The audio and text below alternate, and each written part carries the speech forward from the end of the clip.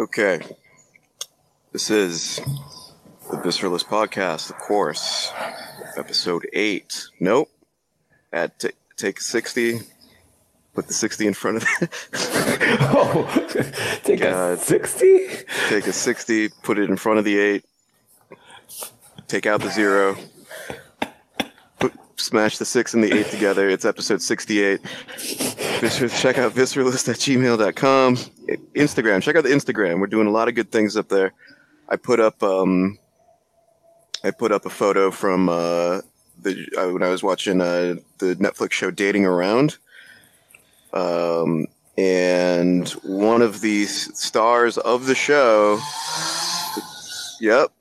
one of the stars of the show liked that post, and it was Gurky, for those who watch the show, and actually the mustache guy did too. So check it out. The mustache guy. He presumably has a name. What was his issue on the show? Was he eating the dinner with his hands, like picking up the piece of chicken with his hands that the guy didn't like?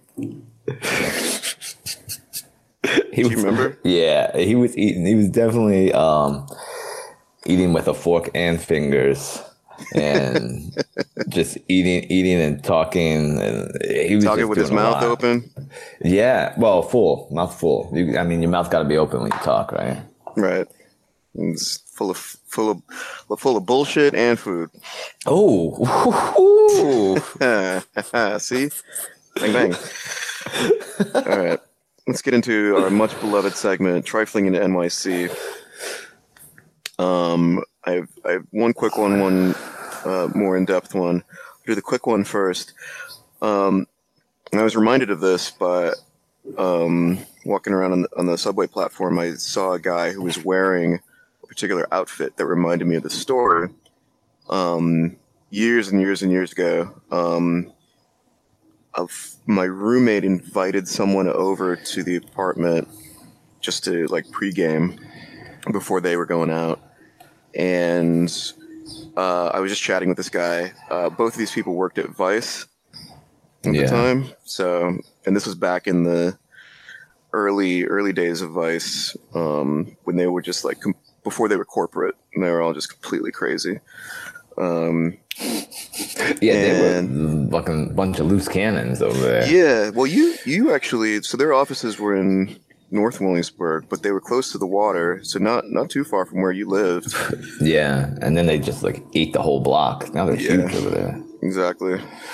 So anyway, a bunch of Vice Brolos. I won't call them Brolos. I don't know, Jamokes. Bunch of Vice Jackaninnies crowding up my apartment, and so anyway, I asked, "Do you know what a keffiyeh is?" Oh yeah, those were popular. Oh yeah. So keffiyeh is with the Vice crowd, they were real popular. So for listeners who might not know, keffiyeh is it's sort of like a scarf or a shawl, but that mostly men wear. I believe originated, I want to say, in the Middle East. I believe so too. And became sort of a trendy accessory for men to wear. That was just pretty popular with a certain set of hipsters, and this was from the mid-aughts, probably around 06, 07. Anyway, I saw a guy in the subway wearing that. Anyway, I didn't know what they were called at the time, and certainly didn't know they were called a keffiyeh. And so these dudes are slamming beer and causing a ruckus in my tiny. I wasn't slamming a beer. I may have been sipping on one. Okay. And they were just getting rowdy before they would go out. So anyway, I bumped into this guy in the kitchen, and I was and he was wearing it. I was like, "Oh, that's a pretty cool scarf." And he the look of disdain he gave me for calling it a scarf, and the smirk he gave me, and I saw him look over to my roommate with a smirk, you believe this guy? who is this guy? Mm, And mm, like, and he's mm. like, oh God, I remember this really vividly too. It's like his smirk, his shock that I would dare call it a scarf.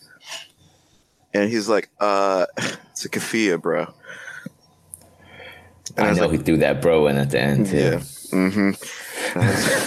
And of course, because like this is my first time hearing this word, and it's, unusual, vaguely, like I asked him to repeat it, which only pissed him off more. And I don't even think he did. I think he might have just walked away after I asked him to. I was like, what? What? And he's like, yeah. I'm like, dude, you're in my house. Like, you can be this rude to me? But that totally tracks with like Vice people. Like, I mean, Oh, that's pretty good. the thing That's is, I pretty actually good. was being serious. Like, I actually did think it was cool. I think it's a good look. I don't know if he thought like because I was giving him a compliment, like in his mind, he's like projecting. So like obviously I'm making fun of him, Right. and I I guess he's intentionally called it. had people made fun of him before for that. I Yeah, or it's guess. just that with certain subsets, like they're just all making fun of each other all the time. They're all super insecure, and so they're always just cutting people down all the time. So me calling it a scarf means that it's not even a good keffiyeh. It's a shitty keffiyeh. Obviously, I know it's called keffiyeh. Now you do. No, in his mind, I knew it back then too. Oh, I'm I just see what calling you're it a scarf saying. because it's a cheap looking keffiyeh. But you were just trying to be a nice guy. You were I was inquisitive, trying to give a compliment. exactly. Yeah. See, this is like when I'm still early in New York. These are the listeners. These are the little ways that New York toughens you up and beats you down. So it teaches you to not compliment anyone ever. Ever. Now you just keep that to yourself. Yeah. Have your little inner dialogue. Nice scarf, dude. Yeah. But anyway, well, I'll get to the main event, which is the story I teased in the last episode, the $100 bill story. Uh-oh. All right. Also involves my apartment building. So I was just leaving my apartment to go out for the evening a couple weeks ago, and I'm going down the stairs. Very narrow hallways, very narrow stairs, Yeah, and sure. there's 2 units on each floor, one at each end of the hallway. So I'm going down. So and I should say the street level doesn't have any units. So you go in when you're coming in the building. You go in, and there's a flight of stairs to get to the first floor that has apartments. Right. So Right. I'm going down, and it's those stairs right there, those first set of stairs, and I'm looking down at the ground because I'm going down the stairs, and I see what it's clearly some kind of dollar bill, some denomination. I'm like, oh, it looks like a $1 bill. I bend down to pick it up. I see, oh shit, it's a $100 bill, just laying there. Mm-hmm. It's folded up nicely, like evenly, right in the middle. So I'm like, oh shit, this must have just fallen out of somebody's pocket when they were coming up. So I look around, like I hadn't seen anyone as I was going down the stairs. No one crossed my path. And it was like in the middle of the steps. So it's not like it was like right outside of like the first door in my apartment building. So I went up. Actually, I just looked around and I waited around for a little while to see if anyone was going to come running down to try to get it. I'd say I waited a good 2 minutes, just sitting there.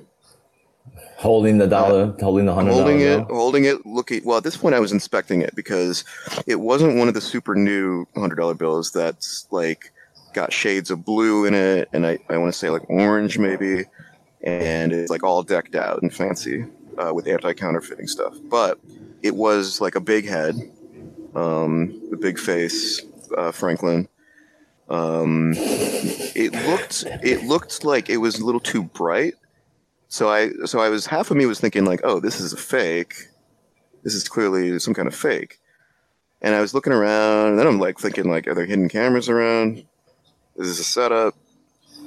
Oh, like you're on some sort of like candid camera or something. Yeah. Um, and I'm looking at it. I'm like, this is crazy. Like, this is kind of crazy. So anyway, I waited and no one came. I was thinking of, like, should I go knock on some doors? But then I'm like, okay, if I knock on a door, Wait. You were gonna knock on doors? just like the first door, like the first apartment, and say, hey, did you drop $100 bill? If anyone answered. Okay. I mean, that's very nice of you. I mean, I don't. The thought. I know you didn't Yeah. do it, but Well, you know what they say, it's thought that counts. even just thinking about doing that.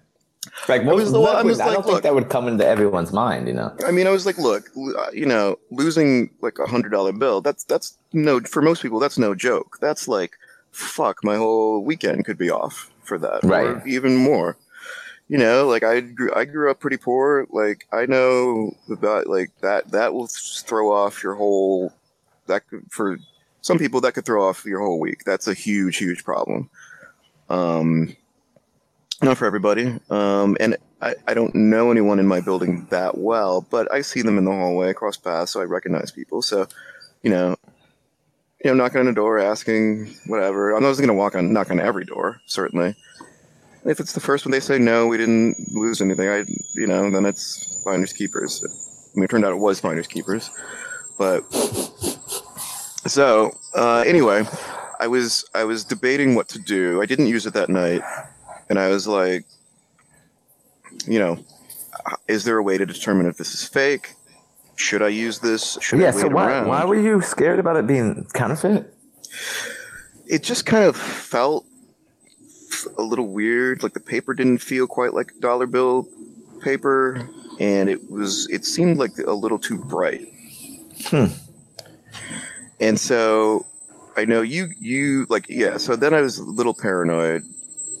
I remember one time, the only experience I've had with counterfeit money, apparently real counterfeit money, is I went to a Qi'an location, and it's like a noodle shop, a Chinese noodle chain in the city, and I was paying for something there with a 10, and the guy checked it with like, I think he held it up to the light, because even like new 10s like have the stuff in, and he's like, no, it's fake. So like the cashier wouldn't take it. They gave it back, or they just confiscated it? He gave it back.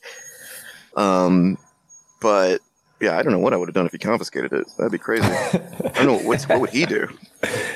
Send it to the FBI. Send it to the FBI, probably. Yeah, Secret Service.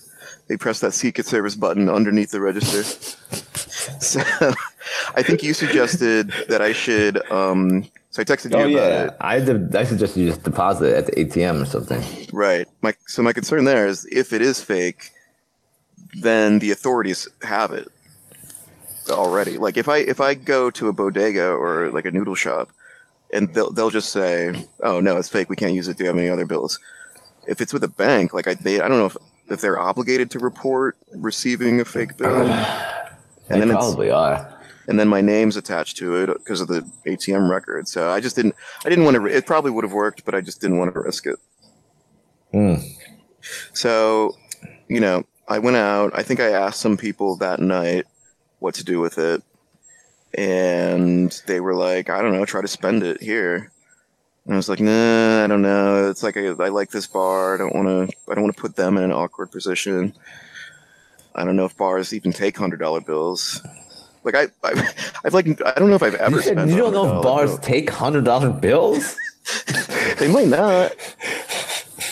I don't know. Have you ever? Well, let me ask you this: have you ever spent $100 bill out in the city? Since you've been in New York. No, I have not. Yeah, I don't think I have either. I usually, no. I usually don't have $100 bills. Yeah, I mean, the ATMs will sometimes give them out, or if you go to the bank, like a teller will ask you, or sometimes just give you $100 bills, and but I usually would be just say no. Anyway, I don't think I have either, and so it's a new scenario for me. and Right. I was concerned, and I was legitimately concerned that it was fake. That's the big thing. If I get a $100 bill from an ATM, I know it's real. There's no problem. And what are the other? You showed it to other people and they thought it was fake too. No, some people were basically like 50-50. Like Okay. some people were like, yeah, I don't know, it does seem a little bright. Some people were like, no. Like if you looked at it, it had the hologram, so it had some technology. So if you hold up a real $100 bill to the light and you look just to the right of Franklin's face, you Okay. can see like a sort of an image of Benjamin Franklin. And so I actually tried this, and this is another reason why I thought it was fake. I tried it. I could see an image of Benjamin Franklin, but it looked like he was doing something weird with his mouth, like sticking out his tongue or something. Oh god. So he was. I don't even know. I don't know what to say to that. So he was doing. He wasn't sticking out his tongue, but he was doing something weird with his mouth and his eyes. Weird. Oh boy. Okay. So, so I think a couple of days later, I went to another gathering, friend, like a going away party at a bar, and I was telling one of my comedy buddies about this, and I showed him, and he was like, "Dude, this is real, or it looks real enough that you can use it." Like he wasn't at all concerned, and he found it pretty funny that I was so concerned. Yeah. And I agree with that opinion. yeah. And so he's like, okay, if you're so worried about it, that being fake, tell you what, I'll give you $40 for it. Ooh, that's pretty good. Yeah. I was like, that is pretty hilarious. And I was like, shit. I was actually considering it because I was so unsure. Like I probably asked like 4 or 5 people if they thought it was real. And again, I'd say probably if I asked 5, like 2 of them said, I don't know. No one said it was definitely fake, but some said, I don't know. Okay, all right. So you're still just carrying this around in your pocket, Still carrying around, gathering opinions on it. Not sure if you can spend it. Doing some focus group testing. Yep. So, fine. Yeah. So like, I left that place. None the wiser. I was able to talk my friend up to $80. He's like, I'll give you $80 for it. And I almost did it, just to save the hassle of worrying about this shit anymore. Yeah, for your own peace of mind. Exactly. But I didn't do it, and we went to another bar after, and that bar I noticed as I was ordering my drink, they had some machine specifically to test dollar bills. Like it looked like some sort of scanner that it had a bright white light, and you put the bill up to it, and they're able to actually, you know what, I bet this was okay. It was a machine for this, but it was sort of like a dank and dingy bar with not a lot of light, so I think it was a light to mimic like holding it up to like a bright light. Oh, okay. So, because this place was really kind of grimy. So, so she did that, and she's like, "Look, it looks good enough for me. Like, I would accept it if you wanted to pay for something with it." So finally, that was the peace of mind I needed. She got the machine world involved. And I will accept it. She got modern engineering involved. And finally, I had my peace of mind. I still didn't use it there, but on my way home, I used it. But you just felt confident. I felt confident finally, and I still not confident enough to put it in my ATM. But I did take heed to what someone told me during this whole investigation, which was you should use it to buy something you wouldn't otherwise. And I happened to pass by a liquor store on my way home, and I noticed they had one of the Game of Thrones branded White Walker, Johnny Walker bottles of whiskey that listeners can find. We got that nice callback. We got that callback. Exactly. There's a photo of it on the Instagram account. And it was $50. I think it was $50. So I bought that. It's pretty cool too because it's a bottle whiskey that's wrapped in this special kind of paper or material that when you put it in the freezer, these words appear on it that don't appear normally in like icy blue. How do you know that? Well, how did you know to put it? How did you know? Did it say have instructions or something? It didn't. I told someone that I got it, and they knew about it somehow. So they told me put it in the freezer, and these words show up, and the words that show up are "winter is coming," of course. But yeah, it was pretty good. Okay, I did not know that. Yeah, I don't know. This material that it's in, it doesn't feel like regular, like it feels weird. So I knew something was up. See, look at you. See, it all paid off. It did. All for how long did that saga last you? Like 2 weeks? You were walking around 2 with weeks, that? about 2 weeks, yeah. 2 weeks Okay. That's not bad. I had this like crow on my shoulder, three-eyed crow on my shoulder, just couldn't, always thinking about it, always being concerned that it's going to fall out of my pocket. Someone else is going to. So you were just walking around with that in your pocket? I had it in my back left pocket in my jeans, yeah. And then just showing it to people every now and then. You're like, hey, man. What do you think I would, yeah. I would kind of pull. I wouldn't even preface it by like explaining the story. I would just pull it out, show it to them, be like, "Hey, look at this." People would be like, "Oh, $100 bill," and then I tell them the story. Oh, $100 bill, great. Yeah. No. Well, one of the guys there was a bunch of comedy people at this going away, and one of the guys is like, "Yeah, well, that is a pretty good conversation starter." You know? That's true. Yeah. What is this? Sorry, go ahead. No. It's a good conversation starter, but now it's done. Yeah, no more dollar stories. And no one in your building was like put up a sign. It was like, you see, did you guys find my $100 bill? Let me know. That was another thing.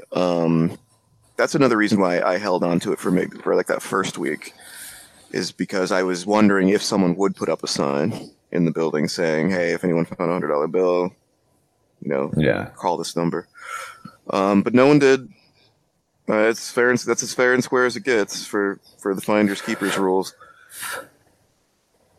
I think. I think so too. I mean, you found it in a public space, well, no, I guess not public, but common area, and I mean, you did your little waiting game for 5 minutes, and then you held on to it in case somebody put up some notification, or maybe they came knocking on doors and they find a $100 bill. Did your due diligence, making sure it was making sure it wasn't counterfeit currency? Yeah, and they spent it. So you think you would have just like spent it right away, like no compunction, if it seems real? Yeah, probably. Yeah. But what would you have spent it on? Just like a restaurant? I don't know. Well, I probably like a Dwayne Reed if you're getting some toiletries. I honestly most likely would have deposited it, because I don't like dealing with $100 bills. Like you said, like places get weird with $100 bills. Oh, right. I've seen it happen. I've never like had that happen to me. Oh no, I can't break that. I don't have change. Oh no, we're not taking any bills over $50 bills. Like random stuff like that. Right. So I probably would have just deposited the $100. Right. Okay. Well, let's segue talking about illicit money. It's a good segue into this week's conspiracy segment. So you didn't have a trifling, right? Just before. No, I didn't have a trifling. Okay. No. Okay, next time. I'm gonna keep better notes.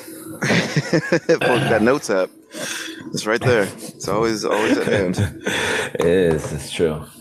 So this week, you sent me the link to a recent ESPN article on the big NBA referee gambling scandal involving former NBA referee Tim Donaghy.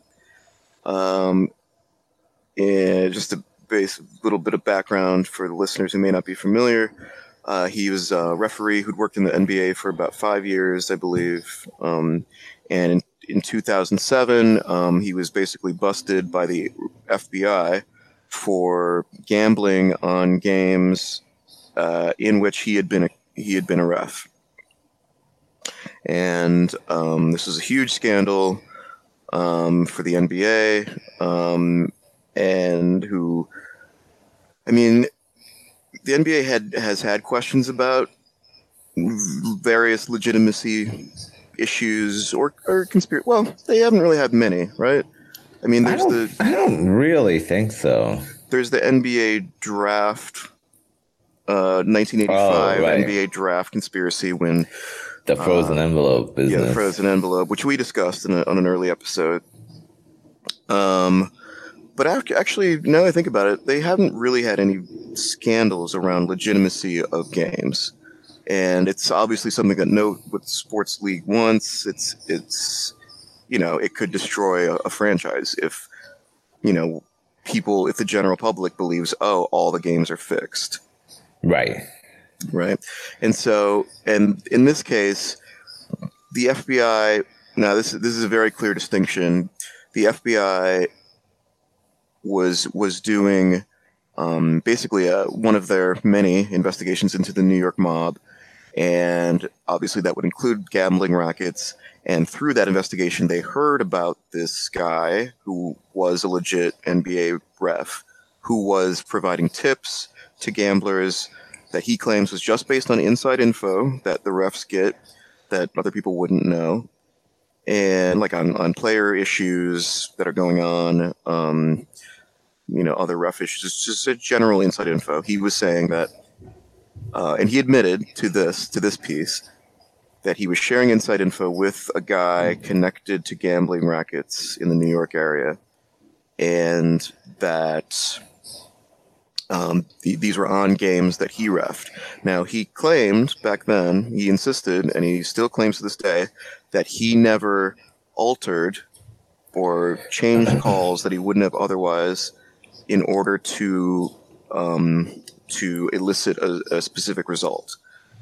That is, in gambling, people, you can bet on who wins and who loses, but the more common bet is to bet on by how many points the team that's expected to win will win by, right? Yeah, that's called spread, the point spread, and it's called spread betting. That I'm still not totally. There's all this. Honestly, that stuff was like kind of confusing. I had no idea that like betting was that complicated. Yeah, there's a lot of jargon around it because I think the deal is in most games you usually know who's going to win, or in say maybe 60 to 75% of all games in all professional leagues, you usually know who's going to win. There's usually a better team, so it's not that interesting to bet, or not worth it for betting books to take gambles on which team's going to win. It's more it's more lucrative to take bets on this, specifically how many points they're going to win by. So anyway, just to finish the summary, ESPN writer I really should credit him for this because he did a ton of work. So he did an exhaustive, I believe, 2-year-long investigation. I believe this happened in 2007 when all the shit went down. So at the 10-year anniversary of that, 2017, he and ESPN decided to do a really exhaustive investigation into it, and to see if there was any new information that hadn't been released previously, and to really tell the story of how this all went down. Is that your take on it? Yeah, the overall thing. No, I think that's accurate summary. I mean, the guy, it was a good article. They did. I mean, ESPN put a lot of time into this. Got all the statisticians involved. Mm-hmm. And this was done by Scott Eden. There you go. That name sounds familiar. Oh, does it? When you said it, I didn't even realize. I got to have to look into it. So basically,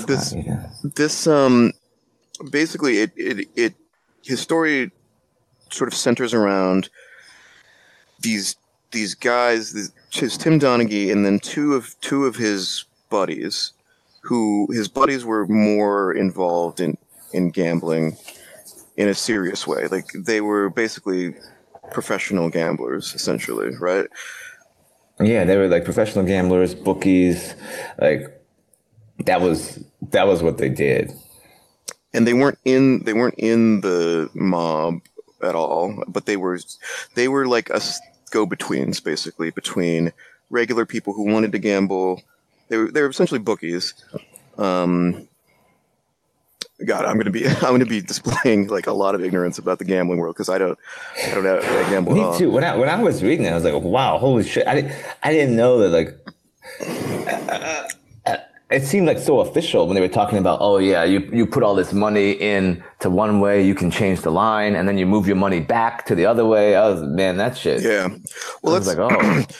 let me cut to like the really juicy bits of the story and the really intriguing stuff around that's sort of conspiracy, because the key point here is that with Donaghy is that he said he never influenced the game, but like that is, he was betting on games that he reffed, but he was just saying, hey, I know XYZ about so and so. Like he was saying, no, I was still a referee.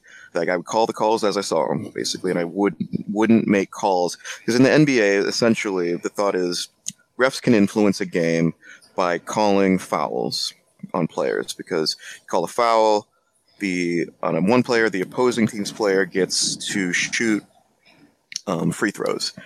Free throws are very high percentage shooters. Most NBA players they're almost a sure thing, like a guaranteed point that they would get, as opposed to putting up a regular shot, which is a lot lower percentage. Something like, would you say like the standard NBA player can shoot free throws with like 80% success, like 70 to 80? Yeah, I would give 70 to 80. And then for a free throw and a general in the flow of the game shot, you're down more to like 40%. Right. For a standard player. So like it's big. Like if you call a lot of free throws towards the end of a game, a lot of fouls, then on one team, if you call more fouls on one team than the other in a significant way, you can impact a game and not only get the team that you want to win, but to win by a certain number of points.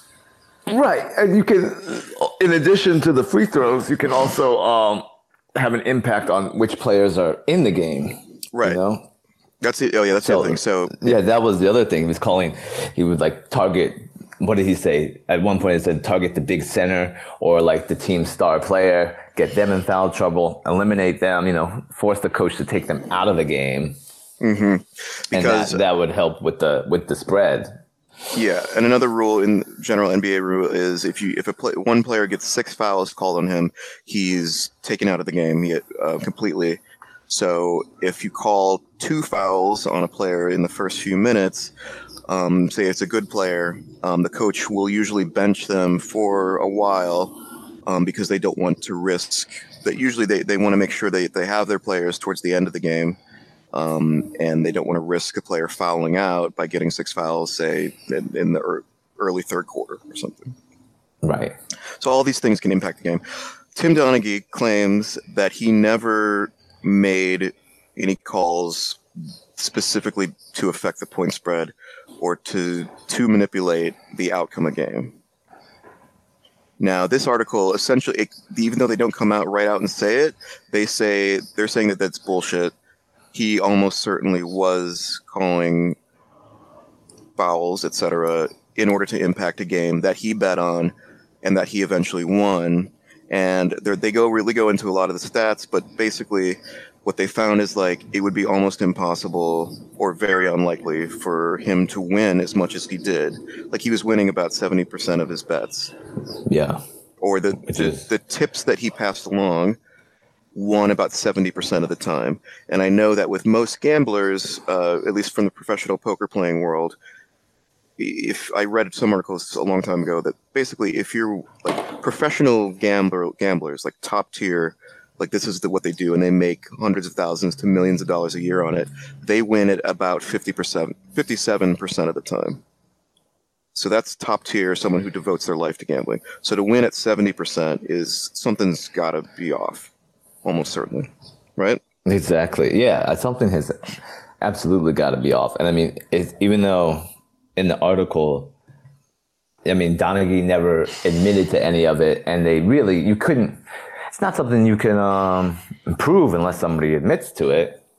I mean, even with these, I guess, somewhat blatant calls, it's like, why did he make that call? But all the gamblers that they interviewed, they're like, yeah, did you see the game? Like, yeah, it's obvious. You see the game, you see the box score, you see the stats, you see what he's doing. Like, and these guys are like, yeah, obviously he's manipulating the line. See, he's not, which I guess his thing was that he wasn't, like, ultimately he wasn't like affecting who won or lost. It was just all about the line. Right. Yeah, that's a key point. It was to make sure that, well, the thing is he would sort of, because he was telling people whether or not a team was going to cover. So he would know the line, and he would tell people whether or not they were going to cover the spread. I think that was it, whether they were. Right. And so, yes, that's a key point. All the gamblers were just like, yeah, of course he's fixing the games for us. In doing some research outside of the article, I did find that although the FBI could not prove that he was intentionally doing it, and I guess it's a sort of thing where it's like, yeah, he would have to, I guess in all the recorded, wiretaps or whatever, or the FBI's review of like communications between Donaghy and these bookie go-betweens, he never outright said, I'm fixing these games. He was careful to never say that, and he never said it in his testimony. And so then it comes down to, well, it's assuming a mind state of him. Like, only he knows whether or not he was doing it because there's no proof. So what I did find is that if he were to admit that he was doing it, he would still could potentially be brought up on state charges. So he was brought up in Fed charges before, and he served time for that. He did eventually serve, I believe, 3 years. But if he admits that, yes, I was, so that's why I think he's never admitted to it. It's just because he knows he could be brought up in more charges at the state level. That makes perfect sense. Yeah. So that's one key part of this article is that it basically says it without saying it, that yes, he was manipulating the games. A second point that I keyed in on is that he didn't seem to realize how much money he could have made on this. Because I was laughing to myself about that too. Yeah. Right. Because because he was providing this info to bookies who were like connected in the gambling world, they were taking it like, if you know with 70% certainty what's going to happen, that's almost like that's effectively like 100% certainty in this gambling world. So these guys that were connected, they were taking that info and running with it, so basically they were betting huge amounts of money for themselves, for other clients, and at multiple sports books, right? Right. And so, it was incredibly profitable. Yes, it was very lucrative, and I believe the article said that this was going on from 2003 to 2007.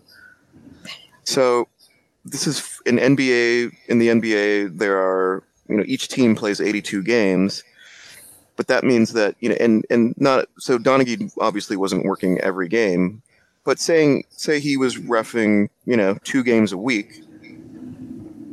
That's, what is the NBA? So the seasons go from like November to say just a regular season is November to April. That's 5 months. If he's doing 2 games a week, that's 5 months is 20 weeks. So it's 40 games times 4 years. That's 160 games. Okay. roughly. So say there's 150 games out there that you know with with basically certainty that you know the outcome of the spread.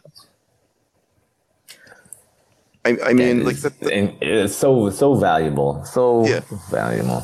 So the article, sorry, go ahead. No, go. The article said that because essentially word got out that there was a golden goose, and so over the course of years, that the Tim Donaghy games were generating, say, an overall market of hundreds of millions of dollars. Through various sports betting, people getting involved, the bets that they were taking. So even though there was a circle of like only 3 people, the knock-on effect from what they were doing and word getting out and people just figuring it out by analyzing sports betting data was in the hundreds of millions. And apparently Donaghy was like, he would only bet like a couple thousand here and there. And this bookie guy was giving him like bonuses essentially of a couple $1,000s. Oh no, actually, sorry. Let me back up. The bookie was giving him a fee of $2,000 for the games that he called correctly. Is that what you remember? You said 2,000? 2,000. Yeah, that's what I think it got raised at some point, but yeah. Their agreement was 2,000, and then with the guy that he was working with before that, his friend, I don't even think his friend was giving him anything, right? Right. Or maybe like a little bit, because then Donaghy got pissed off about that. It's like, that's right. So that's how the that second guy was making so much money, and he didn't give me anything. Well, that's the thing. So yes, Donaghy was first doing this for a friend who wasn't giving him any kind of fee. He was just, I think, taking Donaghy's bets. Or something like that. Yeah, it was something like that. But then the second guy got wind of it, this guy Batista, and he was like, well, shit, Donaghy, your friend's screwing you over. Tell you what, you bet through me, I'll give you an extra just $2,000 just a fee, just the cost of doing business. And I think the first time it came through, he gave him an extra $3,000. Just, yeah, that's for you, buddy. You go spend that on something you wouldn't otherwise. So he was, but even he was screwing him over because this guy was making way more money and making money for other people. I think that's the key thing. And so this was all eventually the mob got wind of it, and then that's how the FBI got wind of it. Yeah, it was. So, sorry, good. Donaghy. And then when you wanted to go, when the FBI went to David Stern and the NBA. So this is the real conspiracy part, because essentially the theory. So Tim Donaghy later said, well, let me do that. Let me just give the background first. So the FBI, when they realized what was going on, I believe they went to Donaghy, or I'm blanking on the timeline, but essentially so they had Donaghy. They basically had busted him. He knew jig was up. At the same time, roughly the same time, they went to the NBA and said, hey, heads up, we're doing this investigation on your guy Donaghy.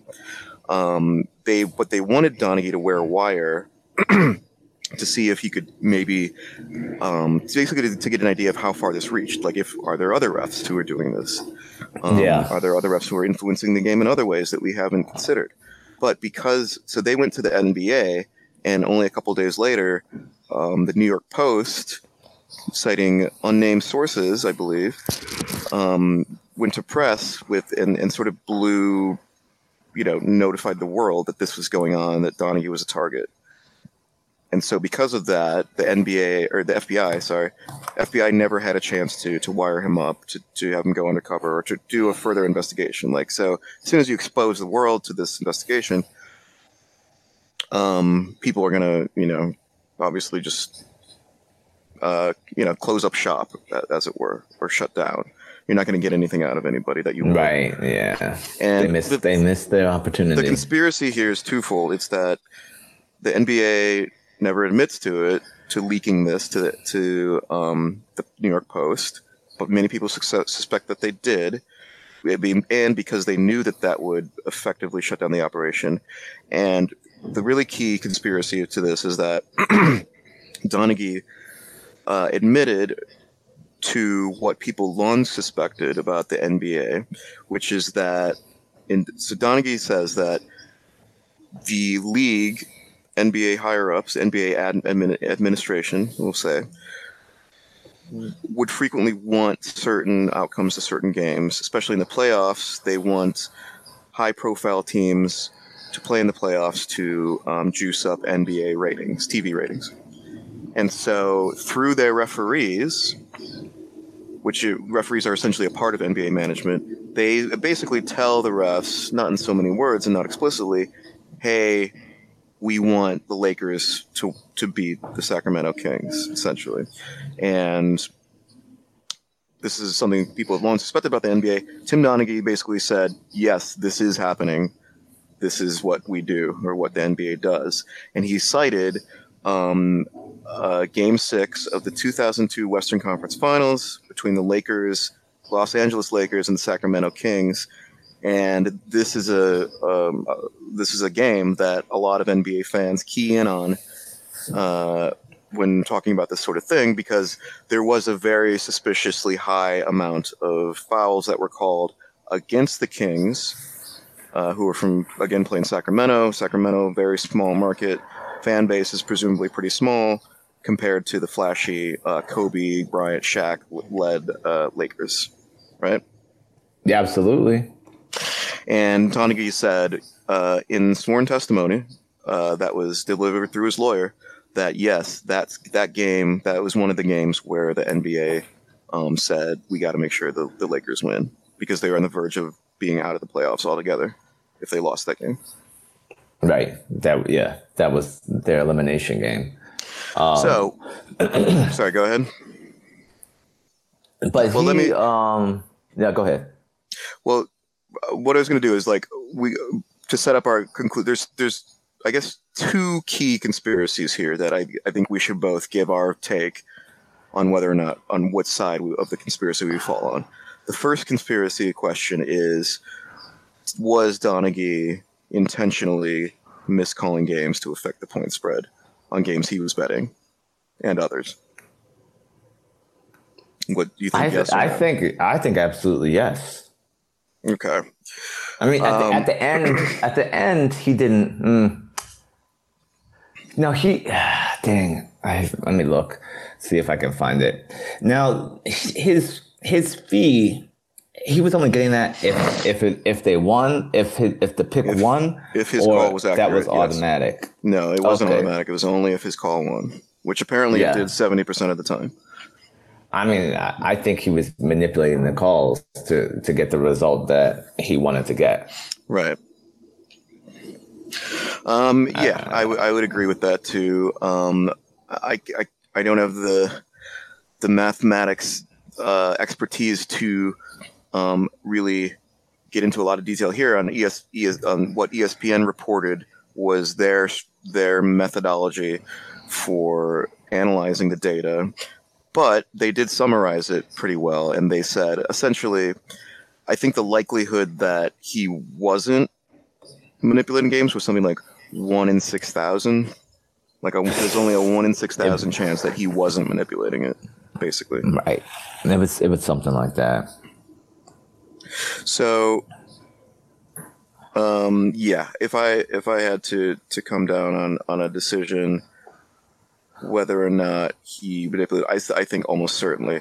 I'm going to say, in my opinion, yes, he was definitely manipulating him.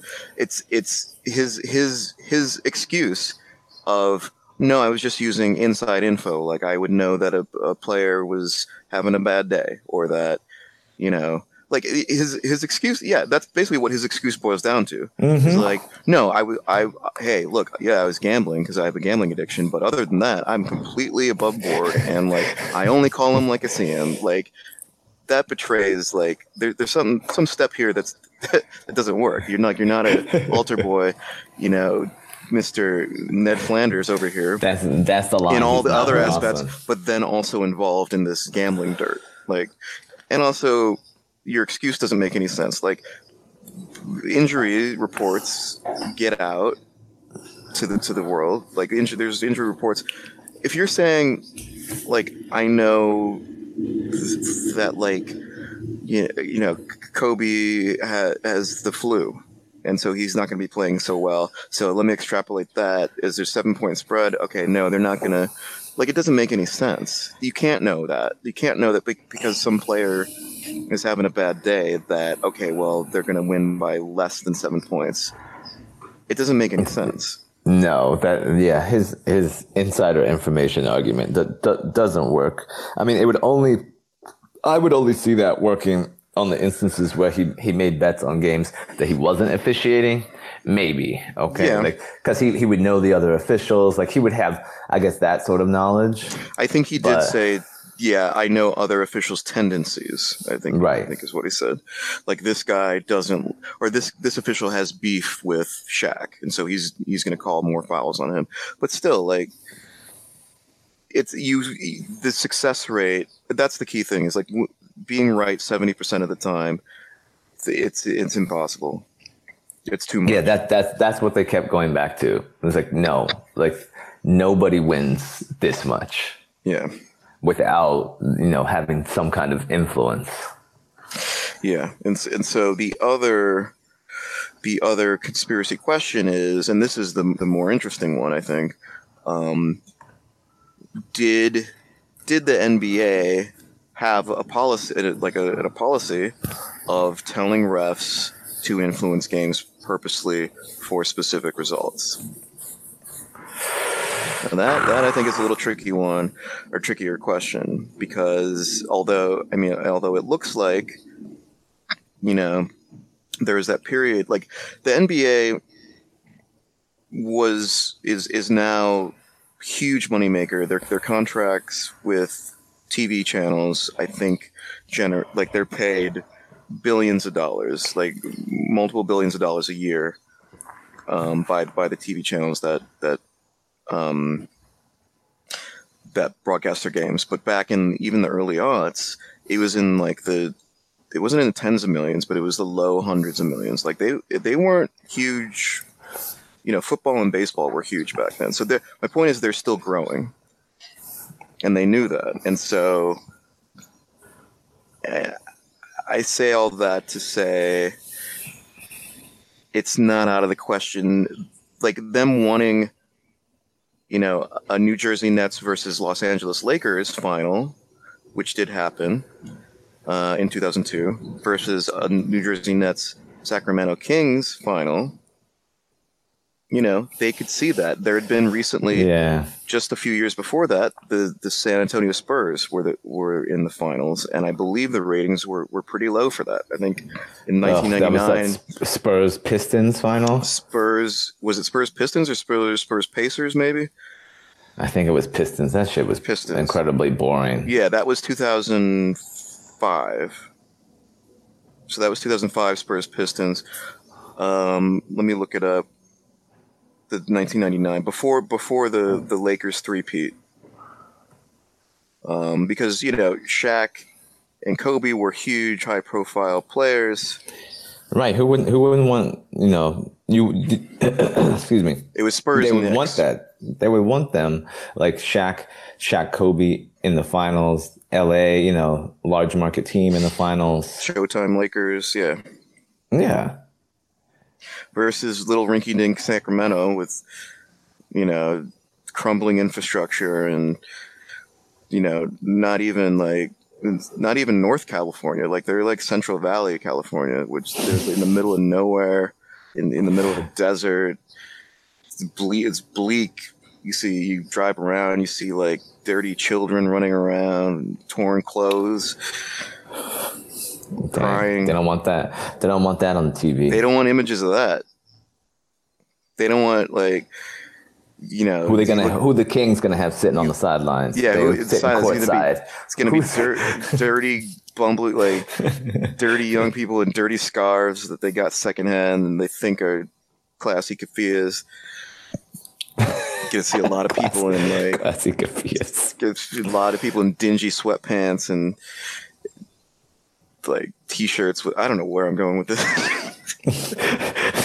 Basically, to the NBA higher up, Sacramento is viewed as too dingy and not a moneymaker, and so Anyway, if I have to say yes or no, did the NBA have a policy of telling refs to influence games to get certain results for better ratings? In my opinion, yes, they were.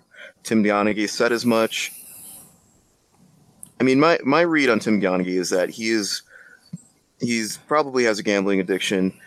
He did a little here and there. He knew he shouldn't have been betting on his own games, but he did, and he got in over his head. Because once, you dealing with once you get involved, so there's an angle to this that is only briefly touched on, that Donaghy might have been threatened. Oh yeah, they did say that. Keep this up, keep these picks going. Donaghy says that Batista told him, you don't want someone from New York showing up at your door. The implication being that the New York mob will fuck you up if you don't keep this golden goose, if you don't keep laying golden eggs, Mr. Golden Goose. Basically. Now, Batista denies that he ever said that. He said that Donaghy was really into it, and he's the one who kind of pressured him. That sounds like bullshit. Because Batista is vaguely, if he's not one step away from mafia connections, he's only 2 or 3. Yeah, I mean, Batista was the one with the in about everything. Yeah, he's the guy who basically looped in a bunch of other people, or through his actions, or through his actions in the sports gambling world, or just telling people about it. He broadened the scope of the gambling ring quite a bit, according to the article. So, Donaghy said Donaghy said straight up, yes, they did have this policy. I don't know. What do you think? What do you come down on that?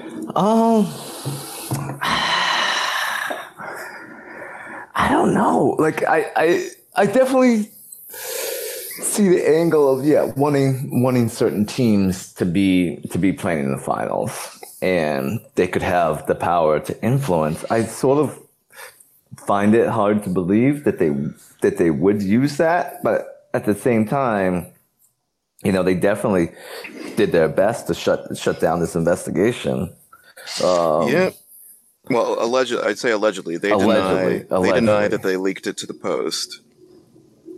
It seems, it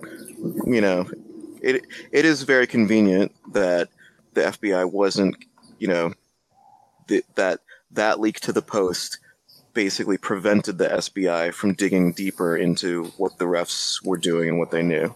I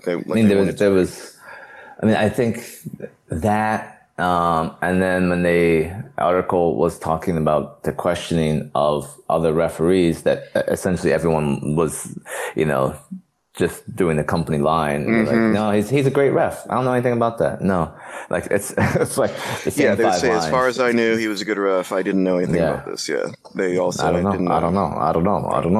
Exactly. He's a great ref. Exactly. But then they interviewed those people later, and it's like that Migos track. Great ref. I don't know. Great ref. I don't know. Great ref. So maybe, and it's not. And it's easy to do. It's just small manipulations, just little small things, small little nudge here, a call here, a no call there, change the whole outcome. Yep. A foul. Oh, that's 6 fouls on Shaq. See you later. Yeah. Sorry, Shaq, you fouled out of the game. Yeah. So okay, I guess I'm gonna agree and say yes. Oh, I didn't want to. But. You see. Are you hesitant because you don't like the thought that the integrity of the league, which you're a basketball player, you love watching the NBA, something you've enjoyed for so long, could be at stake? I mean, the implication of this is that if one of the biggest money generator leagues is essentially compromised, like, what does that say about other big sports leagues?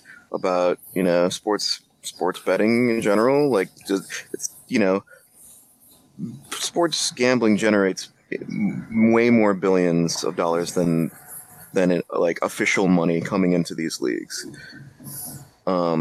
sports gambling worldwide it's in the like I was listening to various podcasts that this author was on. It's like trillions of dollars, not billions. So if you look Wow. at like, I had no idea. Really? Trillions? yeah, this guy, he said in an interview in a podcast, I think it was, so he did an interview with Hang Up and Listen, but there's all ESPN. I think I told you they did a podcast where essentially some guy reads the article, but then at the end of that guy interviews the author. And I think that's the interview where he said, you know, sports gambling is $1 trillion business. So, I think if you look like, just look at the money. There's, you know, they say follow the money. I mean, you know, yeah, you'd say like, what? Well, then why would a San Antonio Spurs ever win or ever get to the finals? No one wants to see them. I mean, San Antonio Spurs, because of their winning ways and just because they're that well coached and that well GM'd, and they lucked into getting Tim Duncan in the draft, like they're that good that they can overcome, you know, any influence the league might assert, you know? I mean, you still see bad matchups, or matchups from boring small market teams, especially in Major League Baseball. I don't know. I don't think I'm ready to go that far to where I'd say like pretty much everything is fixed. I don't. I don't think I would go that far either, where everything is fixed. But I would say that, you know, certain times they're like, no, we really would rather have this team win. Yeah, it'd be interesting if they went back to like these guys who are heavily involved in sports gambling and get their opinion on what they think. Because if they're in that world and they're seeing all these high dollar money flowing, like it's almost like you can't risk that much money. It would have to be fixed. But then I don't know, because then the way the stock market works, or it sort of functions like a stock market, because if one area gets too much attention, is generating too much money, people are going to start investigating it, and it'll get shut down, or too many people try to get in on it, and something will be like there is a balance that usually comes eventually, you know.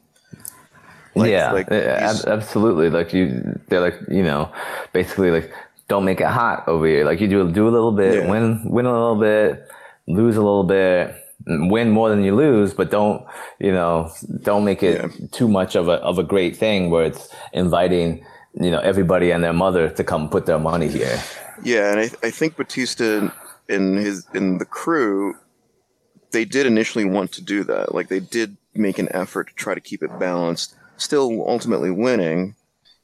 But I think once you have a source that, I mean, this is basically like the Back to the Future 2 book that Biff got. The Sports Almanac. Biff getting the Sports Almanac, getting all corrupted, and like it's 70% clip is too much. It's too much. It's like, have you seen that movie Once Upon a Time in Mexico? No, I don't think so.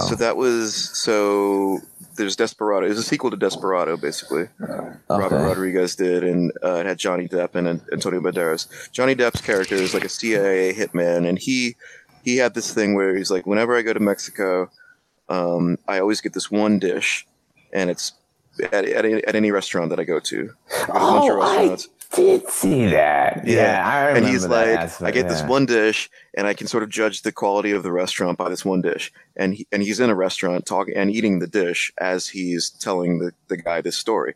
And he says, the problem with this place is that their version of this dish is too good. It's way too good, and it's upsetting the balance. And so he's like, and so after I finish this, I'm going to go kill the cook, because I can't. This is what I do. I keep the balance steady. And he does go in and kill the cook right after that. I mean, it's fucked up, but I mean, that movie is fucked up in a few different ways. But it's good. It's a good fun movie. But anyway, the point is, rewatch that. Yeah, the point is, like, you can't have that much, you know, fuckery without it getting checked. You know. Yeah. Now exactly. You know, you could make the argument that, you know, certain tech companies, the big 4 tech companies, have seen their futures go up and up and up and up without any stop. Maybe there'll be a reckoning for them. I don't know. Maybe not. Maybe at some point everyone's middle name will be Amazon, or like their Amazon account number, and that'll just be. Oh, that's just speculation. that's dark. Okay. Well, any.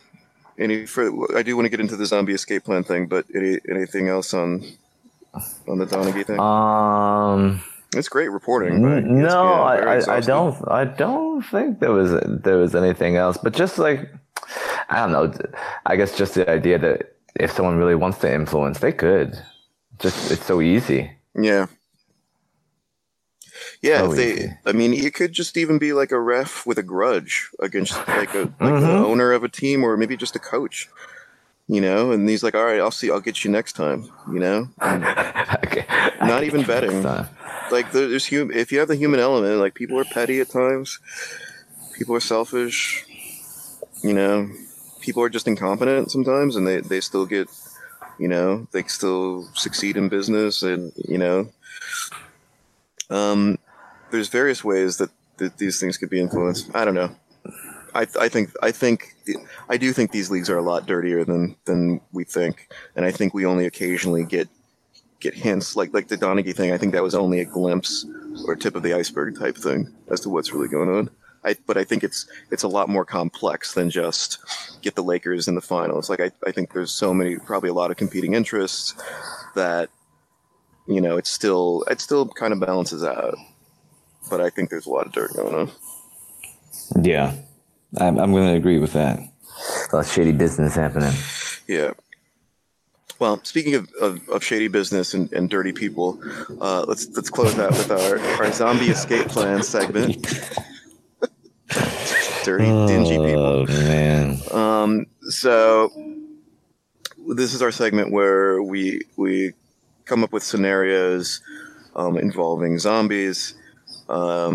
Usually the slow walking zombies from the George Romero zombie movies, and also The Walking Dead, and talk about how we would handle the situations, how we would escape. Now, as I told you, this one we're going to flip it up, do something a little bit different. In this version, you have to imagine you're in basically sort of I wanted to do more of a gladiator arena type thing with zombies. Nothing too crazy, but something that'll make you think and have to strategize. So you're basically in a room about the size of a New York loft, so high ceilings, pretty big room. We'll say, I don't know, 30 feet by 30 feet, and no furniture, no nothing. It starts out, you're in one corner, just in your regular outfit. Let's say regular what you wore to work usually. Right. So you're plucked off the street and you're kidnapped, you're brought to this room, and in the other corner are three adult zombies. Oh. And they are just let loose, and they're coming. They see you. This room is well lit, and so it's coming towards you, and they're slow moving, so you have some time, and you can sort of move around. Obviously, you can run around. But what do you do? And if you and you said it's empty, right? It's empty, other than you and the three zombies.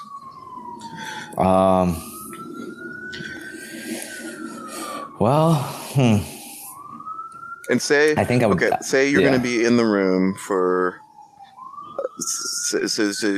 say 3 hours. Okay. If you can last 3 hours, they'll let you out. So obviously, you have the choice of trying to kill them, or maybe just outlast them. Let's say circles. I'm gonna tell you what. I'm gonna bump it up to 12 hours. Whoa, 12. 12 hours. Yeah. Then you can last 12 hours, then we'll let you out. You got to try and kill them. You got to kill them, man.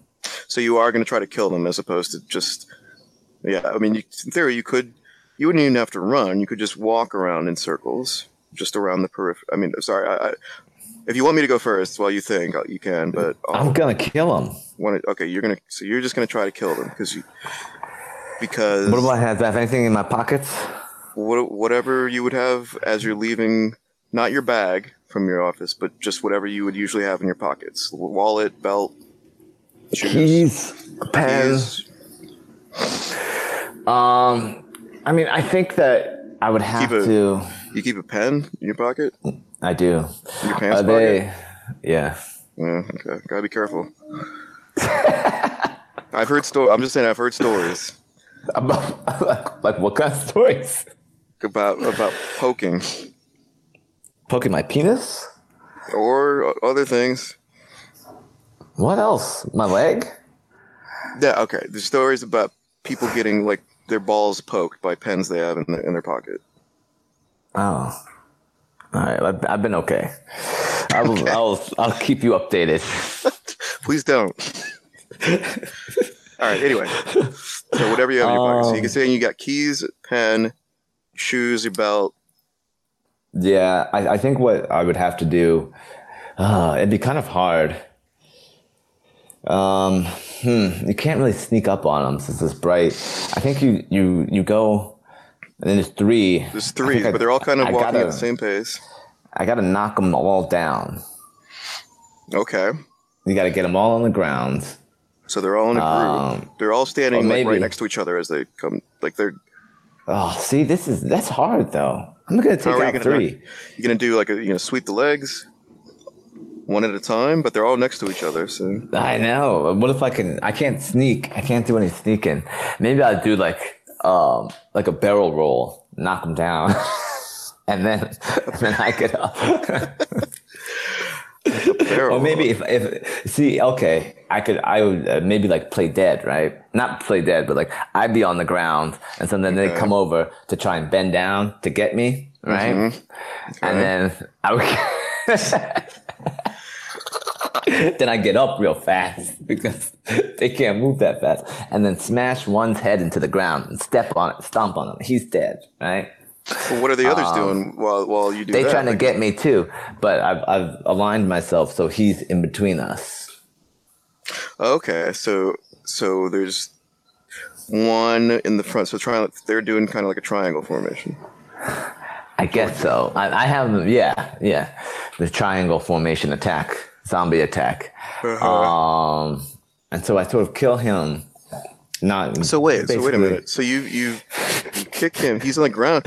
As soon as you start bashing his head, it's going to take a little while. Yeah. They're right there. They're going to grab you. I know. Start biting. I don't know. I was thinking about this since you emailed me. It was stressing me out. I was like, I don't know what I'm going to do with these. What am I going to do with these zombies?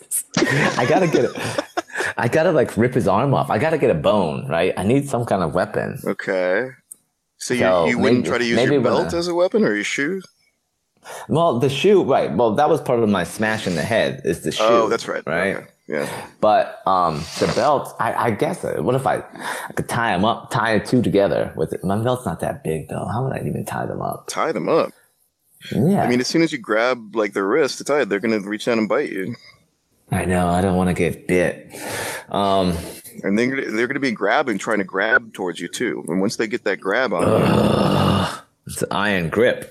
It's iron grip, yep. I mean that. So what? Let me ask you this. Yeah. Why do you feel you need to kill them? Why do I want to walk in circles for 12 hours? Well, because then you guarantee that they won't touch you. I mean, could you? What think if I get tired? I don't think I could. Do you think you could walk at a normal walking pace for 12 hours straight? I don't think so. Right. I mean, no. Oh, come on.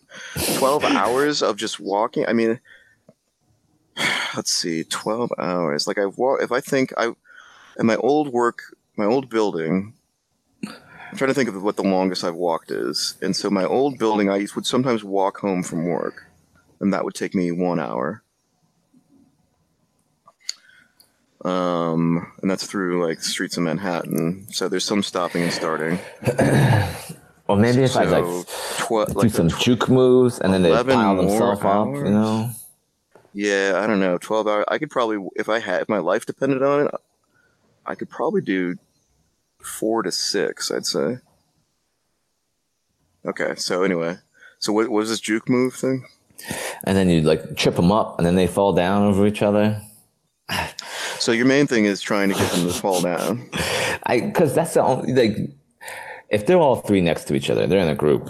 I can't do anything against that. So what do you do? You got to try and isolate one. You got to take them on one at a time, I think. Or maybe I push one into the other, knock them both down. Okay. And then take that one-on-one with the shoe. But even I don't even know how I would push one into the other. I like go from the side, run at them real fast. Like I mean, yeah. Well, yeah, because in theory, if you just approach them and try to push one, you could maybe get around his arms, but the other two are going to be reaching for your arms at the same time. So as you extend your arms to push, there's a good chance that one of them could reach around, grab your arm. Boom. right. Done. I mean, if one grabs your arm, you might be able to, like, the thing is, like, they got that rigor mortis grip on you, right? It's going to be next to impossible to get out. Maybe Unless you try like, to rip their arm off. Right, there you go. You rip the arm off. I think that's what you have to do, and then you got to take that zombie bone out of the body, and then you kill the rest with the zombie bone. So you're just going to go for the head stabbing with the zombie bone. Oh yeah, definitely. Now, so you don't. Okay. Before I give mine. So with the shoe? What would you do with the shoe? You just smack him in the head? I would use that to try to bash the head in. To get them to fall down? Well, to kill them, to destroy their head. So they're already on the ground before you use the shoe. Well, yeah, that was my sneak attack. Remember my lay down? Right. Yeah. I gotta say, I don't like that idea. Because if you're already on the ground, you've already that's a very vulnerable position to be in with zombies. It is. It's a risky move. Super risky. Yeah. What about the barrel roll thing? Let's go back to that. So you do a running dive, and then sort of get into a. Are you doing like a somersault, or are you trying to do like an actual out like a log type roll? I would do the log, like when you're a kid and you're rolling down a hill. Rolling down a hill.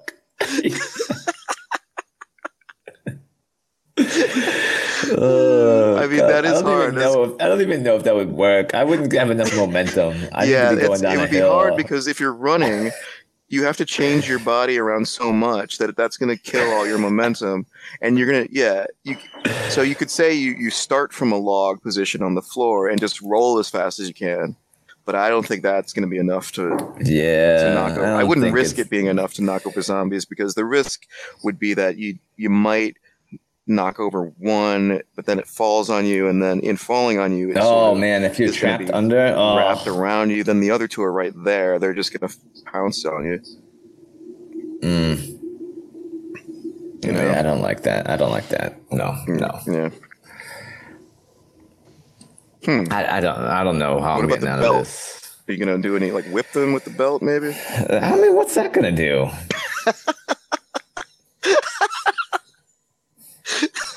I'm not going to do anything to a zombie. A belt? Well, it's got the metal at the end. I guess. You just maybe. I mean, you got 12 hours. You just whip. I mean, maybe you whip. All right, let's do this collaboratively because I don't really have any sort of separate strategy. You don't have any strategy. So the whipping wouldn't do anything. Like zombies, they're not going to learn and be like, oh, I don't want to get whipped. Let me stay back. They're just going to keep coming. I'm saying more like just whip at the knees maybe. Until you break their knee off, or just knock them down. You can knock them down now. Although I guess you got to be pretty close to them to whip at the knees with the belt. And as you're whipping at one, then what are the other two doing? They're coming for you. They're coming for you. Yeah. I mean, again, getting within how long is a belt? 3 feet. So getting within 3 feet of them is pretty dangerous because they do that lunge right before. Once they know you're close enough to them, they'll lunge at you, which gives them a little bit more speed. Yeah, they Yeah, and you don't want that. You don't I want any mean, of it, man. yeah. You get that, like you said, you get that zombie grab on you. What are you gonna do? So you got a button-up shirt. Are you doing anything with that? Take it off. That'll give you a little bit more. What if you tie? Okay, see, you're doing all types of stuff. That's true. What if I like put the shirt on their head, then they can't see me, and then one's Oh, taking it, okay. and he like, and then he stops moving maybe because he can't see. I don't think that's how it works, I but mean, I don't know if they'd stop moving, but I do think they'd be able to. How are you putting it on there? You're just kind of tossing it at them, or are you that's the getting other thing. I close don't know how enough? to You're get doing the like a. hat. You're getting close I think enough you have that to you do can the just. do the run, yeah, and then like sort of like be away and like sort of jump. I'm envisioning myself like jumping and putting it on. But Hmm. this whole 1-on-3 scenario that you've come up with is making it real tough. Right. Yeah, one on one. You'll probably be fine. You could just pretty easy enough to trip without much danger, and then you could bash. But having the other two to consider, well, yeah.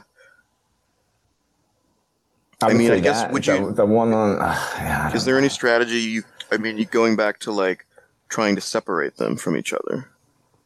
Is there I would anything? still like the separation. Maybe if I cover one, then that would be separated, right? I can get the other two. Maybe, but then what do you? Then you got to deal with two at a time. That's no joke either.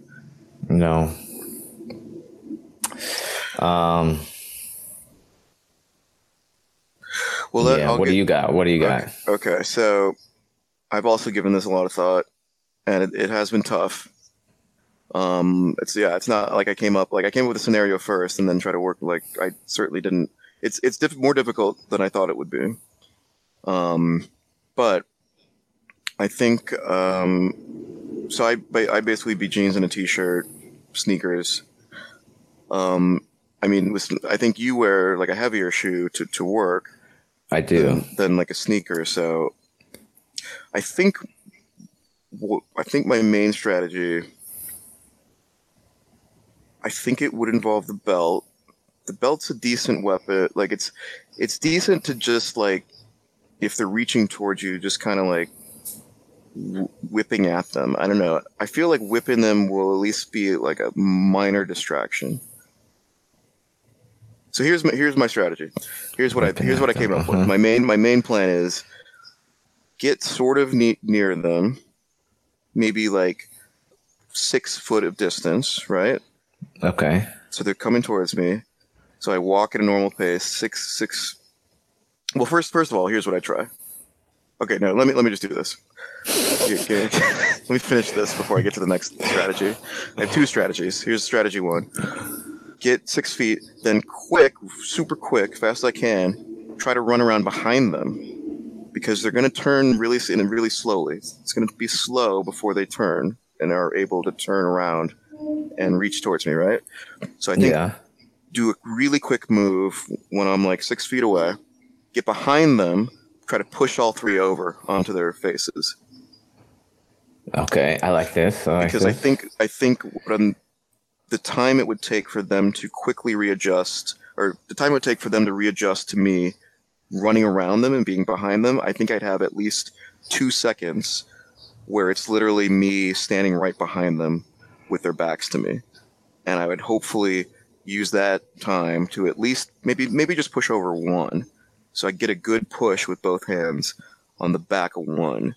And then run off to make sure I have some distance for the other two. So I 6 feet away, quick run around to the back, hard push on one, so the one on the left, and then back up, maybe another 6 feet. So that one's on the ground, So right? there's one down, and the One two down, are two still are up. now turned around towards me. They're coming towards me. They're walking towards me. Uh-huh. One on the ground is probably going to. I guess what I tried to do at that point is try to lure the walking ones towards me and hopefully get back to the first one, run back to the first one, and stomp his head in. Wow. Okay. Or at least try. The concern there is like, how long is it going to take that first one to get back up? I think it'll take a while, just because they're slow moving and disoriented. But I think it will take a minute for him to get back up. I think as long as I can lure the other two, like the point is, which I think you alluded to, is if you can isolate them, then you should be fine. Because you can just push them over. Yeah, I think push them over and stomp on their head is going to be the best I think thing. that's what you got to do.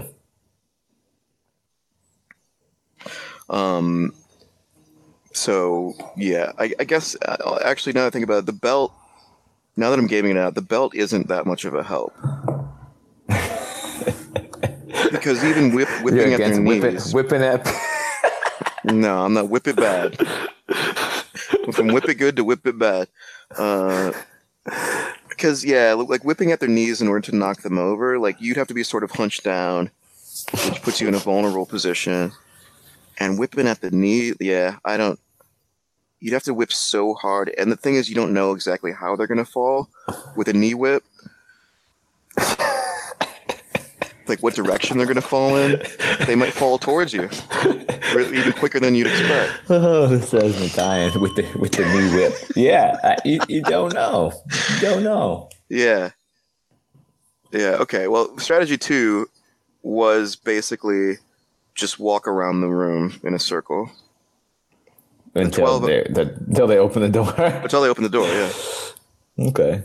I mean, the thing is, that's why I put it up to 12 to make that a little bit more difficult, because I guess you know what? I think that might actually be the best, because I mean the thing is you'd have to getting it in a circle, like, because my theory there is if you get far enough ahead of them, like you only need about 4 feet of distance to make sure you're safe, right? So if you're walking, presume you're walking at a pretty decent pace, you could build up enough distance to where you could stop and take a break, even if it's just for like 30 seconds. So if you walk for an hour, taking a 30-second break every 2 minutes, say, I guess I'm wondering, will the rest, is that going to be enough to allow you to walk longer than you would be able to walk if you just walked at a constant pace, Does that rest... Does the 30-second rest, like even playing basketball, you play basketball, so you're running around a lot. If you're able to stand still or even sit for 30 seconds, is that useful? It is. Even if it's just 30 seconds. I'm going to say, yeah, seconds. But I mean, I don't know. 12 hours is a long time. And I guess if you had to do it to survive, probably could. Yeah. I mean, walking 12 hours straight in a circle around the room, that I don't think I could walk for 12 hours straight. I would be crawling at some point, crawling on my hands and knees, and then at that point I'm probably moving roughly the same pace as them. I mean, you could try to walk it purposely at a very slow pace to conserve your energy. Yeah, I don't think you would have to go that fast. I think you walk and take breaks. You just lean against the wall, still standing up, to take your break of 30 seconds. Maybe you might even be able to get a minute if you're far enough from them. Because presumably the max distance would be about 30 feet. That's a pretty good lead. It's a good lead, I guess. 30 feet, 30 seconds. They're moving about a foot. They're sort of shuffling around.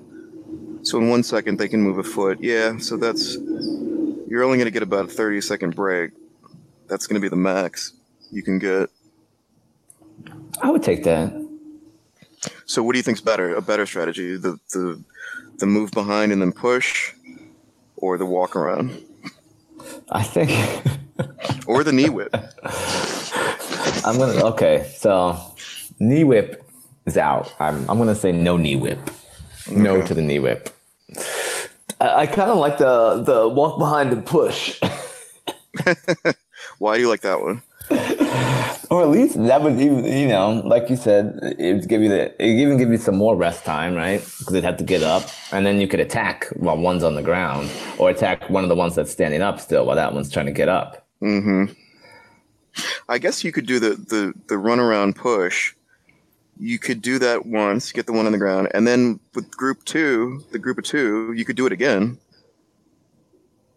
and then you got two of them on the ground, some one-on-one, and then you're only dealing one-on-one while the other two are on the ground. I mean, that might actually be the best. And then rinse and repeat, right? Do the same for the next two. Yep. I don't know. I think that works. Or you could just, walk around for 12 hours. Yeah. That would be tough because your body, you're losing energy that entire time. At some point your body's going to want to just like shut down on you. That's what I'd be. Yeah, I think so. Like just like being physically not like my body won't let my legs move at all at some point. And then if that happens, then you walked around for like 10 hours and then finally get eaten after 10 hours. Like, I was so close, please. Yeah, no, no. I think you got to attack. Yeah. Yeah. Yeah, I think I like the runaround push. I think I guess if there's some way, I'm trying to think if there's any way to sort of push one into the other, if there's any way to do that, because that would I mean, that's what I was thinking in the beginning, right? I mean, in The Walking Dead, they don't push. I mean, they pretty quickly, they have access to a lot of weapons and stuff, like guns, and even, like, they wouldn't consider, I haven't seen enough episodes of The Walking Dead, like, I don't know if there's been scenes where it's just unarmed human versus maybe one zombie, and to know what they do. They probably just run off. In a while, I think so. If you can run, you run. If you have the space, or like if you're not indoors, or even if you're indoors with a room, just close the door, you're pretty much fine. Like being in one big room with nothing is like, even if there was like a chair in that room, obviously you use that as a weapon. Right, you break the chair or whatever, pick it up, smashing zombies. Yeah.